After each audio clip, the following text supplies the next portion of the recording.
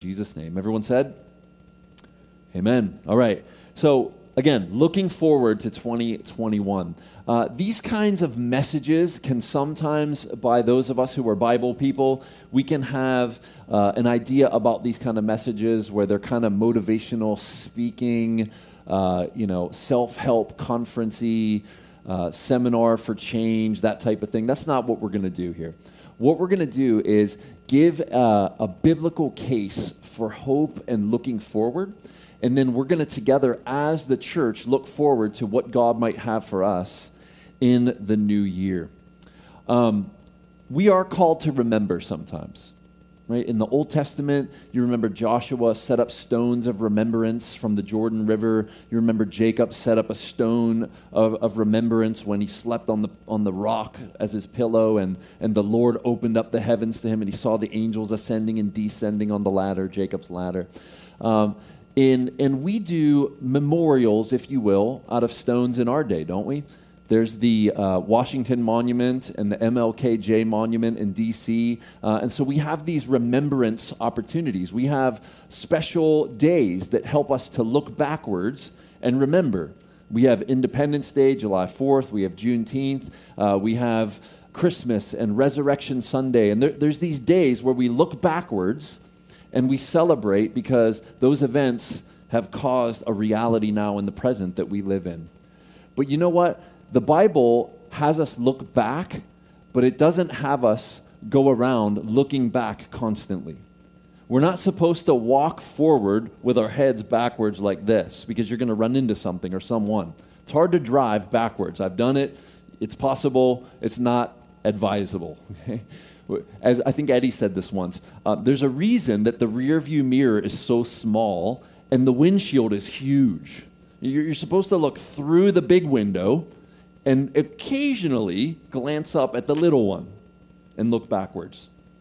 Now, the Bible has a lot to say about looking forward. And when we look forward, do you know what that's called biblically? It starts with an H. Hope. Hope looks forward into the future and has positive anticipation. Positive anticipation. Now, I want to give you a definition for hope first. So let's work through a definition first. This is from the Lexham Bible Dictionary, which I so appreciate. Hope is the confidence that by integrating God's redemptive acts in the past with trusting human responses in the present. All right, I'm going to interpret this a little bit. So integrating means to bring together as one, two things or more integrate together to create one thing. So what are the two things we're going to integrate? We're going to integrate God's redemptive acts, starting with the people of Israel out of Egypt and then through into the promised land, and then with Jesus Christ and the gospel, and now we're being set free progressively from sin, and one day we will be set free eternally from sin, and we will have victory. So you have God's redemptive acts in the past. We look back, we see God is a redeeming God, and then with trusting human response in the present. Now, what does that mean? That means that you can look at what God has done in the past, and then you exercise faith now in your current trouble and trial and struggle. Look back at the redeeming qualities of God in the past. Remember that He is still a redeeming God and that His promises are for you. And that faith in God, because of His track record in the past, can produce a future what? Hope. Does that make sense? Okay. The confidence that, it's confidence, hope is confident, at least Christian hope, by integrating God's redemptive acts in the past with trusting human response in the present, the faithful, that's us, faithful, will experience the fullness of God's goodness, both in the present and in the future. Now, God is good, and I know that when we're suffering or disappointed or hurting or struggling or in pain, it's hard to amen that God is good.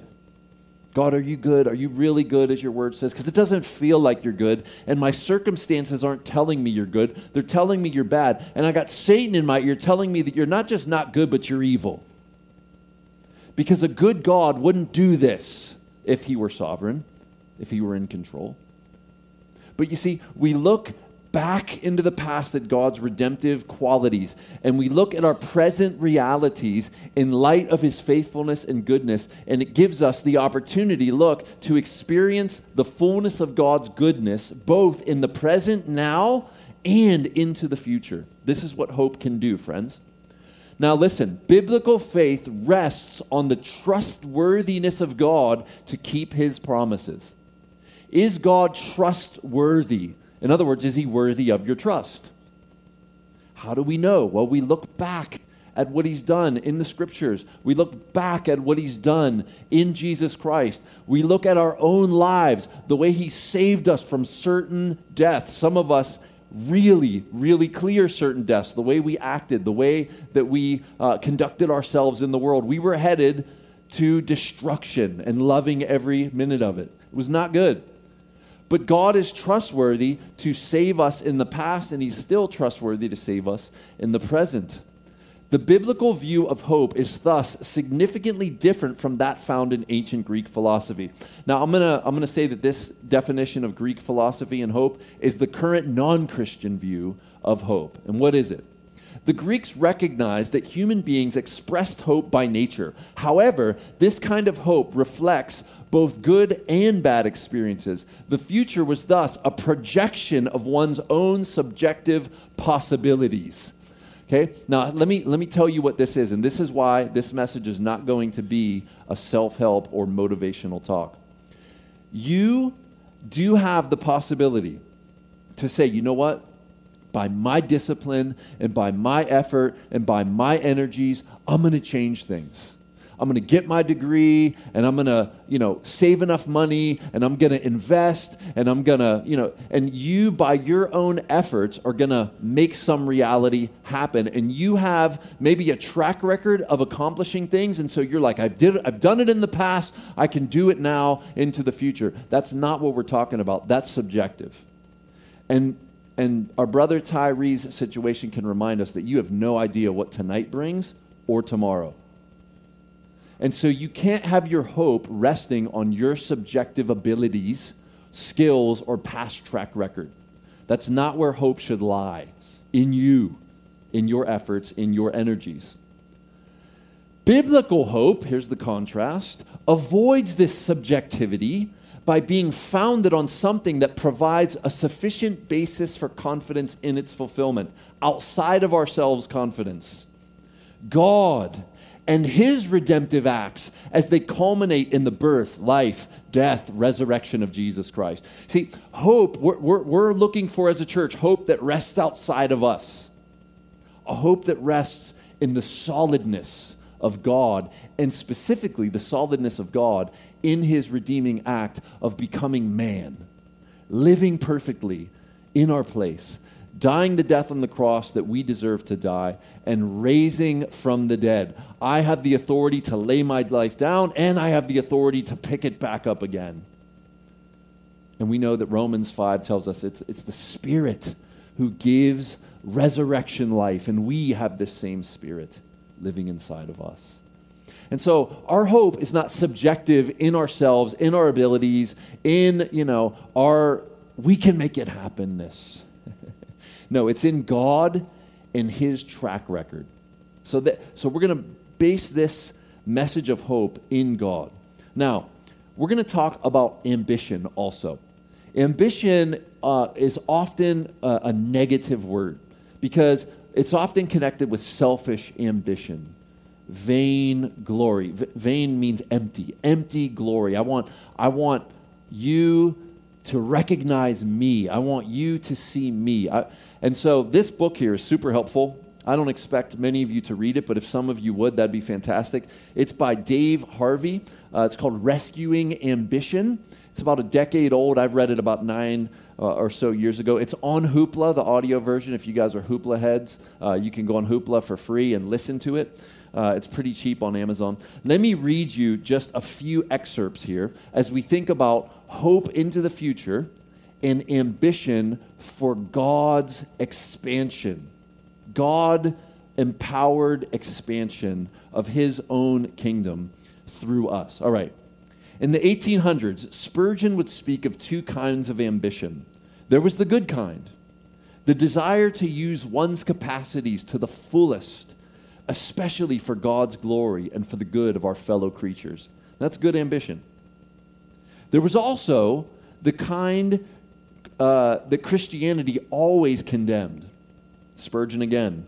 That craving for so-called glory, which makes a man court the homage of his fellow man, and which will not let him be content unless he is set up on a high pedestal for fools to stare at. That's not good ambition. You got to love Spurgeon.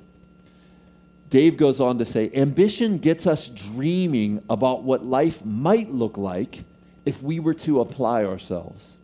It points us forward and invites us to aspire to something not yet seen. As Christians, there's much in the past that we love, but we're also called to the future. It's future secured by the cross and commissioned by the Savior. A future both given and grabbed, protected and pursued. It's our future if we dare to believe God's promises. That future is too important to put off till tomorrow. We must dream about it today. And so what we're going to talk about now is I want us to look forward into 2021 together and say, what might God want for us, for the church, for his kingdom's expansion? Seek first the kingdom of God and his righteousness, and all these things will be added unto you. Let's dream together of what God might do through us next year. Let's have God glory ambitions. But you know what God does? He doesn't just make things happen out of nothing unless he's creating the world in the first place. He did do ex nihilo there, but he doesn't do that anymore. What he does now is he uses human agency to accomplish his purposes. Sure, he uses angels to accomplish his purposes too, but if God's going to save somebody, he's not going to just boom, alive, and you're born again. No, he uses somebody to share the gospel with them. He uses a book that somebody wrote. He uses a sermon that someone preached and put online. He uses a conversation with a friend. He uses a tract that you have given to someone. He uses human means to do his work of saving, and then he uses the normal means of grace to grow his people. Normal means of grace, the preaching of the word, the gathered corporate singing, the prayers of the saints, and the corporate praying together, the one anothering, the walking side by side that Brett just spoke of as we're trying to do with the discipleship counseling course. God uses these normal ways of operating, but it's human on human, but it's God through the humans. It's God in us making change and transformation and expansion happen. And that's a beautiful thing. This was the original design. God put Adam and Eve in a garden, and he told them, just lay around, do nothing. I'll take care of everything. You just hang out, go swimming if you want. No, he said, care for the animals, cultivate the ground, be fruitful, and multiply. Subdue the whole earth. Cultivate, create culture. And so God had a mission for us originally, and then it would have been for God's glory and for the good of others. But since we were corrupted by sin, all of our energies go out and boomerang and come back. And so all that we do tends to be for self. Self-glory, self-aggrandizement, self-promotion, self. Rather, let's use the self to bless others, glorify God, and see his work be established, establish the work of our hands here and now in this city and prayerfully in 2021. What could God do through us in the coming year? I would say a lot. If we will pray, if we will trust, and if we will get to work. Now, I'm saying all this, and you're thinking, man, if you'd have preached this in 2019, we would have all been laughing at you throughout all of 2020. But here's what you need to think about. This church did better in 2020 than it has in its past 6 years of life. That's crazy. We've done better financially. We've done better spiritually. We've got more people committed. We have sent off people even to other churches to bless them. I mean, God has really moved through us to do beautiful things. And no, it's not big and flashy, but so what? God is often not big and flashy. Jesus was not big and flashy. There's nothing about him that was attractive, Isaiah says. No, God is about the slow progress of change, just like from a seed to a large tree, which then, listen, drops thousands of seeds every year. And I believe that's what God wants to do with us. I think he wants to use us, now that we've got some roots, to drop thousands of little seeds. Think acorns, or those little whirly, seeds, twirly birds, helicopters, I don't know what you call them. And let's see what God might do to expand his kingdom in 2021. Because even in the midst of a pandemic, when everything was shut down, God used this church to do some amazing things. And if you were at the membership meeting, you heard about some of those things. Now, let's move to a biblical text. This is not an unfamiliar text. We went through Philippians verse by verse by verse by verse within the last 2 years. And so you can dig this passage deep by going back to eternalcity.org, looking up this message. But here is Paul, the Apostle Paul, his view of what God is doing with him and what God will do with him. So we're just going to do Paul as a case study for 2 separate Bible texts, and then we're going to put forward a vision for 2021. That's where we're headed. So Paul, in the previous 11 verses, is talking about how God has worked on him, and he is working on him, and he wants to be perfect, but he's not perfect yet. He says, not that I have already obtained this, that this is the perfection, the full sanctification, the glorification that God has in store for Paul. It's not that I have obtained this yet, but I want it. I'm going after it. I'm active. I'm pursuing. I'm putting forth energy. It's not that I'm already perfect, but what do? I press on to make it my own. Now, let's just look at that word for a second. Press on. That looks like action to me. He doesn't say, but I nap. But I take melatonin and conk out. No, he says, I press on. This looks like coffee and Red Bull and foot on the gas. I'm taking action, Paul says. For what? To make it my own. And you say, Paul, that seems very ungodly, because shouldn't we just let go and let God? Well, I mean, isn't that a Bible verse somewhere? First, I don't know where that is, 20 verse 17.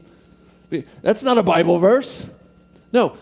What we need to realize is that God will use our energy and efforts, and his energy comes in and takes over when we are exhausted and spent.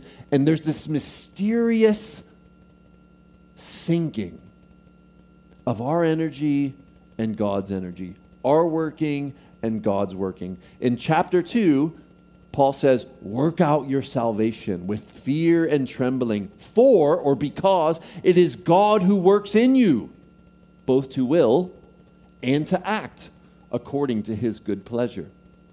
That means that and the work out your salvation does not mean work out your salvation from the penalty of your sin, hell, and judgment. No, it's work out the salvation from the present sin that so easily entangles you. There are current attitudes, current ways of thinking, current ruts that you're stuck in, current actions that you cannot kick that are entangling you. Imagine running through the woods and you get snagged up by, we call them jaggers here in Pittsburgh, but I guess the technical word is thorns. Let's say you get all snagged up in a thorn bush and you're just stuck. As a kid, I used to run through the woods all the time. I would make trails. I would actually, pull sticks off of trees, and I would whip the weeds down, and I would make a path, and I would come out with all kind of cuts and little burrs and little stickies all over me all the time, because I was in the woods as a kid. It was a joyful existence. It was me by myself in the woods all the time. And then I started using drugs, and the woods became less interesting. That's just how it was. But before drugs, man, the woods were awesome. I mean, they were fantastic. And the idea is that I have no idea why I just talked about that. The illustration was like, it's gone. Started talking about drugs, and I had a flashback, and maybe it'll come back. Anyway, Paul said, I remember, look at that, see? Salvation from sin that so easily entangles you. The thorns entangle you, okay? So let's imagine you're running through the woods, you're all entangled in thorns, and you need to get set free from these thorns, okay? That's the salvation that you need to work at. There's attitudes and actions and patterned ways of living that have grabbed you and you're stuck. And Paul says to the Philippians, and to us by extension, Philippians 2, 12 and 13, you need to work that out. He doesn't say, just let go, pray, and let me work that out. No, he says, you work that out. You work out your salvation. How? With fear and trembling. Why? Because God's involved. Because it's God who works in you, both to will, the very decision to do it. Whatever it is. It is God who works in you both to will and to act. There's the action. According to his good pleasure. Friends, this is what you need to get in your minds. When you act, and you're acting with a God consciousness, and you're praying for his activity in your life, and you're asking him to move, when you act, God is in that action, working mysteriously, empowering, enabling, giving you the grace to do according to his good pleasure. Now, back to Philippians 3, 12 to 16. He says, I press on. There's that action. Take action, friends. I press on to make it my own. What? The perfection. Paul wants to be freed from sin. He wants to be freed from the sin that so easily entangles him. And so he says, I take action. I press on. I make moves. Why, Paul? Because Jesus Christ has made me his own. I love that. It's a very gospel answer. Why do I take action? Because God took action on me in the gospel. Because I belong to God through Jesus Christ, now that I am his and now that he lives in me by his Spirit, I can go out into the world and make a difference and make change and see transformation happen. But you got to take action, friends. And then he gives us a window into his inner life. Paul's, if you will, psychology. Look at this. But one thing I do, here's one thing I do, guys. Forgetting what lies behind and straining forward to what lies ahead. Now some of us, I am guilty and I need help. Oh, God, help me. I spend way too much time looking back into the past and looking back into the past negatively. Anyone else with me? Yeah, I constantly don't do what Paul does here. I look back and I get discouraged and things go gray, and then I look forward again and everything's gray and cloudy. And I lose godly ambition. I lose a godly edge of creativity. I lose biblical hope. Not good. Not good. And so what Paul's saying here is like, look, I just told you that I'm pressing on to perfection, and I'm pressing on because of the gospel. I'm pressing on because of what Jesus did for me. And here's one thing I do. I forget what lies behind. I forget what lies behind. And then what else do I do? And straining forward, straining, action, energy, movement, effort, straining forward, looking forward to what lies ahead. I press on. There it is again. I press on towards the goal. Paul has a goal in mind. He has a future aim. It's often said like this, friends. If you have no aim in life, then how do you know if you're hitting anything? If I were to say to you, what are you aiming at for the glory of God in the next year or in the next 3 to 5 years? And you're like, I I don't have any aims. Well, then how are you going to know if you hit it if you have nothing to aim at? And isn't it interesting that once you develop a godly ambition, I'm going to keep using that word, godly ambition. Once you develop a godly ambition, you have something to aim at. There's a target to aim at. And then you can make plans to see the target hit. And maybe you've hit off to the right bottom a little bit. It's like, all right, we need to readjust the scope a little bit. We need to readjust the aim. More to the center. Lift up a little bit. And we have an aim, though. And Paul's saying, like, look, I have a goal.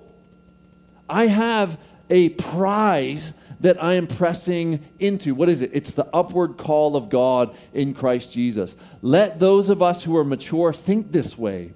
And if in anything you think otherwise, God will reveal that to you. Only let us hold true to what we have attained. Now, Paul here is speaking of attaining a godliness that is without sin, a perfection. That's his aim. Paul wants to see his self fully transformed, and he presses on towards that. Okay? Where we're going to go next is Romans 15. I love this part of Romans 15 because we see Paul's inner world wondering about the future. He has aims, he has goals, he knows what he wants to see happen, but he also has a consciousness that says, if the Lord wills, we will live and do this or that. Let's go to Romans 15:20. Now, remember, that at this stage in the game in Romans, we're getting to the very last paragraphs of the letter. He has fully flushed out the gospel. He has made a plea for the church to live out the gospel. And now he's talking about his personal plans. And by the way, guess where we're going in 2021? Finally, we're going to go through Romans. But first, we're going to do 4 months of Psalms. Okay, more on that to come. Give me a second. So I'm not going to fully flush this out. We'll do that when we get here, when we go through Romans. Paul says, I make it my ambition. Ambition, Paul? Yeah, it's a godly ambition. Paul has an ambition. He has an aim. He has a desire. He has something he wants to get done. I make it my ambition to what? Preach the gospel. And then he gives us qualification. Not where Christ has already been named, lest I build on someone else's foundation. As it is written, those who have never been told of him will see, and those who have never heard will understand. Now, within those first 20 and 21 there of Romans 15, Paul's saying, I have an ambition, and it's to preach the gospel. But it's not just to preach the gospel in general. It's to preach the gospel to people who have never, ever heard it before. That's my aim. It's very specific. He says, I have an aim to reach unreached people groups. That's the language we use today. And he doesn't just have general unreached people groups in mind. Look where he goes next. To the Romans, he said, this is the reason why I have so often been hindered from coming to you. So he says, I've wanted to come and see your church. I didn't start the church at Rome. I know people there. I've got friends there. I've often wanted to come to you guys and encourage you, to be mutually encouraged, that I might share some spiritual gift with you and you might share your spiritual gifts with me. But because of this ambition I have to preach the gospel where it's not been preached, I couldn't come to you because there's so many unreached peoples. But now, verse 23, but now, since I no longer have any room to work in these regions. What regions? Well, earlier in chapter 15, he said, I've preached all the way from Jerusalem to Illyricum. Now that's incredible, okay? And I have to show you on a map why that's incredible. Okay? Down here is Jerusalem.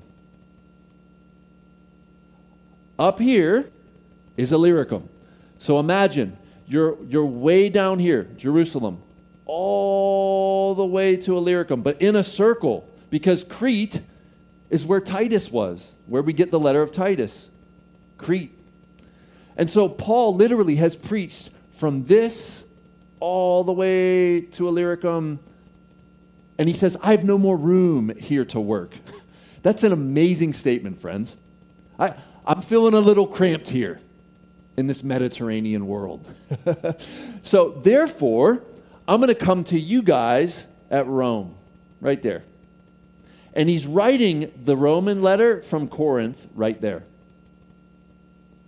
And he says, I've made it my ambition to preach the gospel where it's not been preached. And now that I've accomplished that goal, I can come and see you guys at Rome. But wait. And since I have longed for many years to come to you, verse 24, I hope to see you in passing as I go to Spain. Here's Spain. So Paul wants to go Corinth, and he's going to go back to Jerusalem because he talks about that later, and give the gift. This is Acts chapter 20, 21, 22. He gets to Jerusalem, and then I want to go to Spain. And on my way from Jerusalem to Spain to preach the gospel where it's not been preached yet, I'm going to stop by and see you guys at Rome. And hopefully we can hang out a little bit. And hopefully you guys can support me financially and get me to Spain so I can continue my ambition to preach the gospel where it's not been preached. I hope to see you in passing as I go to Spain and to be helped by you, or to be helped on my journey there by you. What do you think that means, be helped on my journey there by you? It means supported. It means funded. I hope to be funded by you, so I'm going to stop in and hopefully get some support from you guys. Once I have enjoyed your company for a while. At present, however, I am going to Jerusalem, bringing aid to the saints. And you remember he was collecting aid from all the Gentile churches, and he's going to make his way to Jerusalem, and he's going to give them the gift. And he does make it there, and then it goes bad for him. And hopefully we'll get to go through the book of Acts, and you'll get to see that someday. So Paul says, look, I have an aim. What's my aim? To preach the gospel where it has never been preached. And I've done it, he says to the Romans. I got no more room to work here, and so I'm going west. I'm going to Spain. And as I go to Spain, I am going to stop and be supported by you all. And there are many scholars, I'm one of them, not a scholar, but one who agrees with the scholars, that Romans is a missionary support letter. One of his main motivations for writing it was to raise support so that he could stop in at the church at Rome, get funded, and then go to Spain and keep on his ambition. Now, friends, what ambitions might God have for us? Like, do you think big like the Apostle Paul? And I would say probably most of us not. Do we pray large prayers? Do we think more outside of our own little inner world? And by that I mean you. Is it possible that God might want you to come out of your own head in 2021 and actually bless others? And I would say absolutely yes. And that might be step one for you. And so here's how we're going to do this as a church, okay? First third, okay? We're gonna chop the year into thirds. We're gonna have you work on your relationship with God, and we're gonna do that by going through the Psalms. We're going to have, each of the elders is gonna have opportunity to preach. We're gonna pick our favorite Psalms, and we're going to preach through the Psalms. Okay? And the Psalms are songs sung to God, but they're also beautiful for prayer. And so the first third of 2021, what we're going to do is we're going to be encouraging you to work on your relationship with God. Because if that's not established first, you're going to have a mess of a time trying to love others and reach out to others. Now, you need to have a strong relationship with God that is foundational to any kind of ministry efforts. God is not so much interested of what we can do for him as he is interested in your relationship with him. However, a relationship with God then leads outward to others. right? Love the Lord your God with all your heart, soul, mind, and strength. And the second is like it. Love your neighbor as yourself. This is what God wants for us. He wants us to have a deep, foundational love relationship with Him. Then you can have that relationship spill out onto others. So the second third of the year, this will go into the summer, we're going to work on your relationship with others, especially in your church community. So step one, if you will, first third of the year, you and God. Now there will be overlap. No doubt there will be overlap because we're going to continue Gospel Center communities. We're going to be doing the Equip courses, and we're going to be continuing to worship together corporately and gather corporately. But I'm talking about a focus. There will be overlap, but the focus of the second third of the year is going to be how can we help you and how can we together be praying towards and how can we take action to be more connected with others in our church and in our maybe family dynamics or those who are close to you. Okay, that's going to be second third of the year. Third part of the year, we're going to outreach.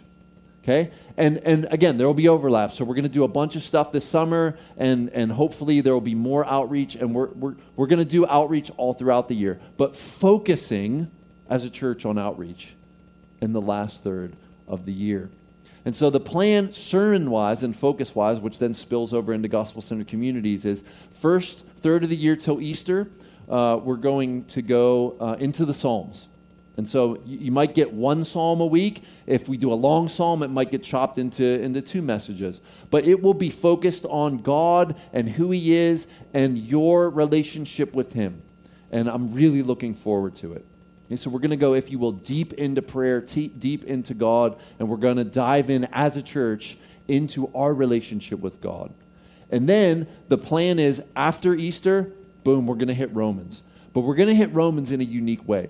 We are going to go verse by verse, chapter by chapter, but we're going to pause throughout the book, and we're going to maybe say stop at the end of chapter 3, and we're going to drill into, topically, some of the major themes that were brought out in those chapters. And so there's a lot of themes, theological themes in chapters 1 to 3. And then after we do some of those themes, we'll jump back into chapter 4, verse by verse by verse by verse. And maybe after chapter 6, we'll pause again and do maybe 4 topics that were brought up in 4 through 6. Okay? And we're going to finish the book of Romans. We're going to go all the way through it, verse by verse by verse by verse. And as we do, the hope is going to be, what's the focus? You and God in the first third, then you and relationships in the second third, and then you and others, those you don't know even maybe. And outreach and share the love of God and show the love of God throughout the year. Now, the last verse we're going to look at, verses for the night, are Galatians 6, 9, and 10. Okay? I love the book of Galatians, and I love how Paul wraps up this letter. He says, let us not grow weary of doing good. And friends, let's be honest, have you grown weary in doing good ever? Yes, you have. There's a reason why Paul encourages the church at Galatia not to do this, because it's very easy to grow weary and to burn out or to be discouraged or to say, this isn't working. Or to say, I put so much in for so little back. The return on investment is so small, I don't know if I can do this anymore. We're always tempted towards discouragement. And so the reason Paul says this, and by extension to us, is we have a tendency to grow weary in doing good. But let's not do that. Let's remember that we are rewarded for even a cup of cold water given in His name. It's not going to lose its reward.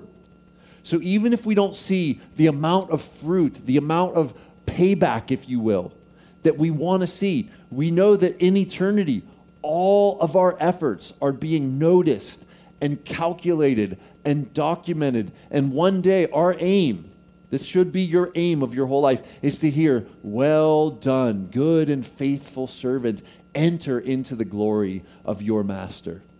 That should be your overarching aim for your life. To hear on that day, well done, my son, my daughter. Let us not grow weary of doing good. Why? For in due season we will reap if we do not give up. And so I don't know if 2021 is going to be the season, quote unquote, for the ministry efforts of the church. But we have certainly planted a lot of seeds in the last 6.5 years. We have planted a lot of gospel in the past 6.5 years. And we have seen some fruit, but not, at least in my mind, the fruit that we should see. And so maybe 2021 will be the year that we see the fruit because we've not grown weary in doing good as a church. If we don't give up, let's not give up. And then verse 10, so then, as we have opportunity, let us do good to who? Everyone. So our aim as Christians is to bless, love, and do good to everyone, no qualifications. What am I supposed to do as a Christian? Well, part of what you're supposed to do as a Christian is to do good to everyone. Now, that means as you have opportunity, that means as the Lord brings situations and circumstances into your life. It doesn't mean that literally every problem in the world is now your problem. Doesn't mean that.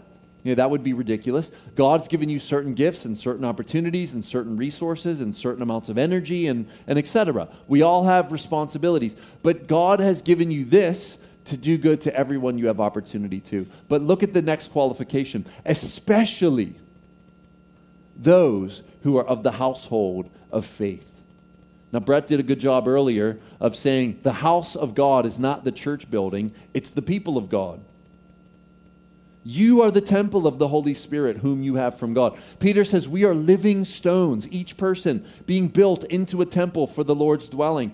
We, the people, are the church. We are, in one metaphor in Peter, the building. And so we do good to those who are a part of our local church. And so we're going to do both of these things in 2021. First third of the year, focus on our relationship with God. Go deep. Wrestle with God. Wrestle with the sin that so easily entangles you. Get out of the rut. Step 2, let us do good to those of the household of faith. Let's love each other and build community and go deep. And then let's, on the last third, seek to reach out. And as I said, there will be overlap of all three throughout each third. There it is. My hope for 2021, and I hope you will share this hope with me, is that God will use us to advance His kingdom and to reach many who are right now currently lost, headed to hell, and do not know Him. They're all around us every single day.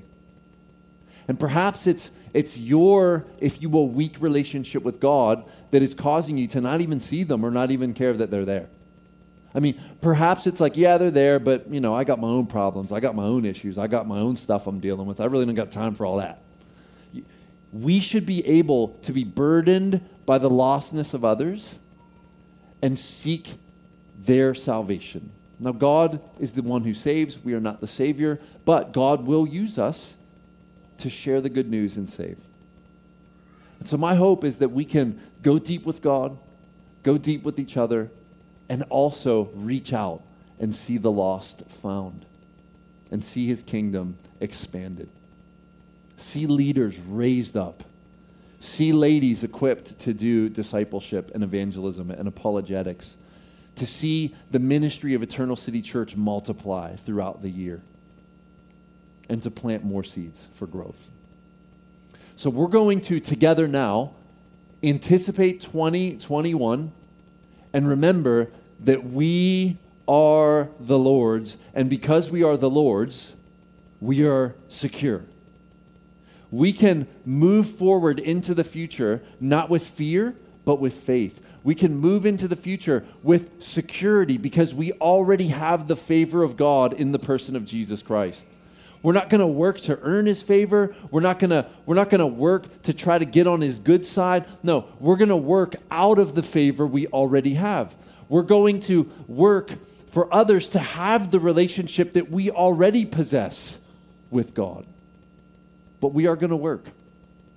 And my prayer is that we will work with God's energy. We will work with trust in Him, not trust in us.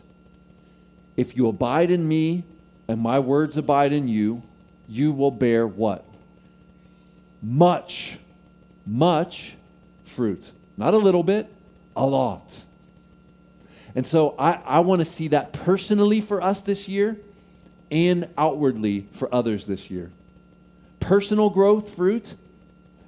Outward growth, the lost found. So let's remember what Jesus has done together. The elements are going to start coming around the room here. Eddie's bringing the communion elements to you. And let's together remember that we can look forward, which is grounded in Scripture, what Jesus has done in the past for us. We can look with future hope. We can look into the future knowing that we have a God who has saved us, is saving us, and ultimately will save us. He is ours, and we are His.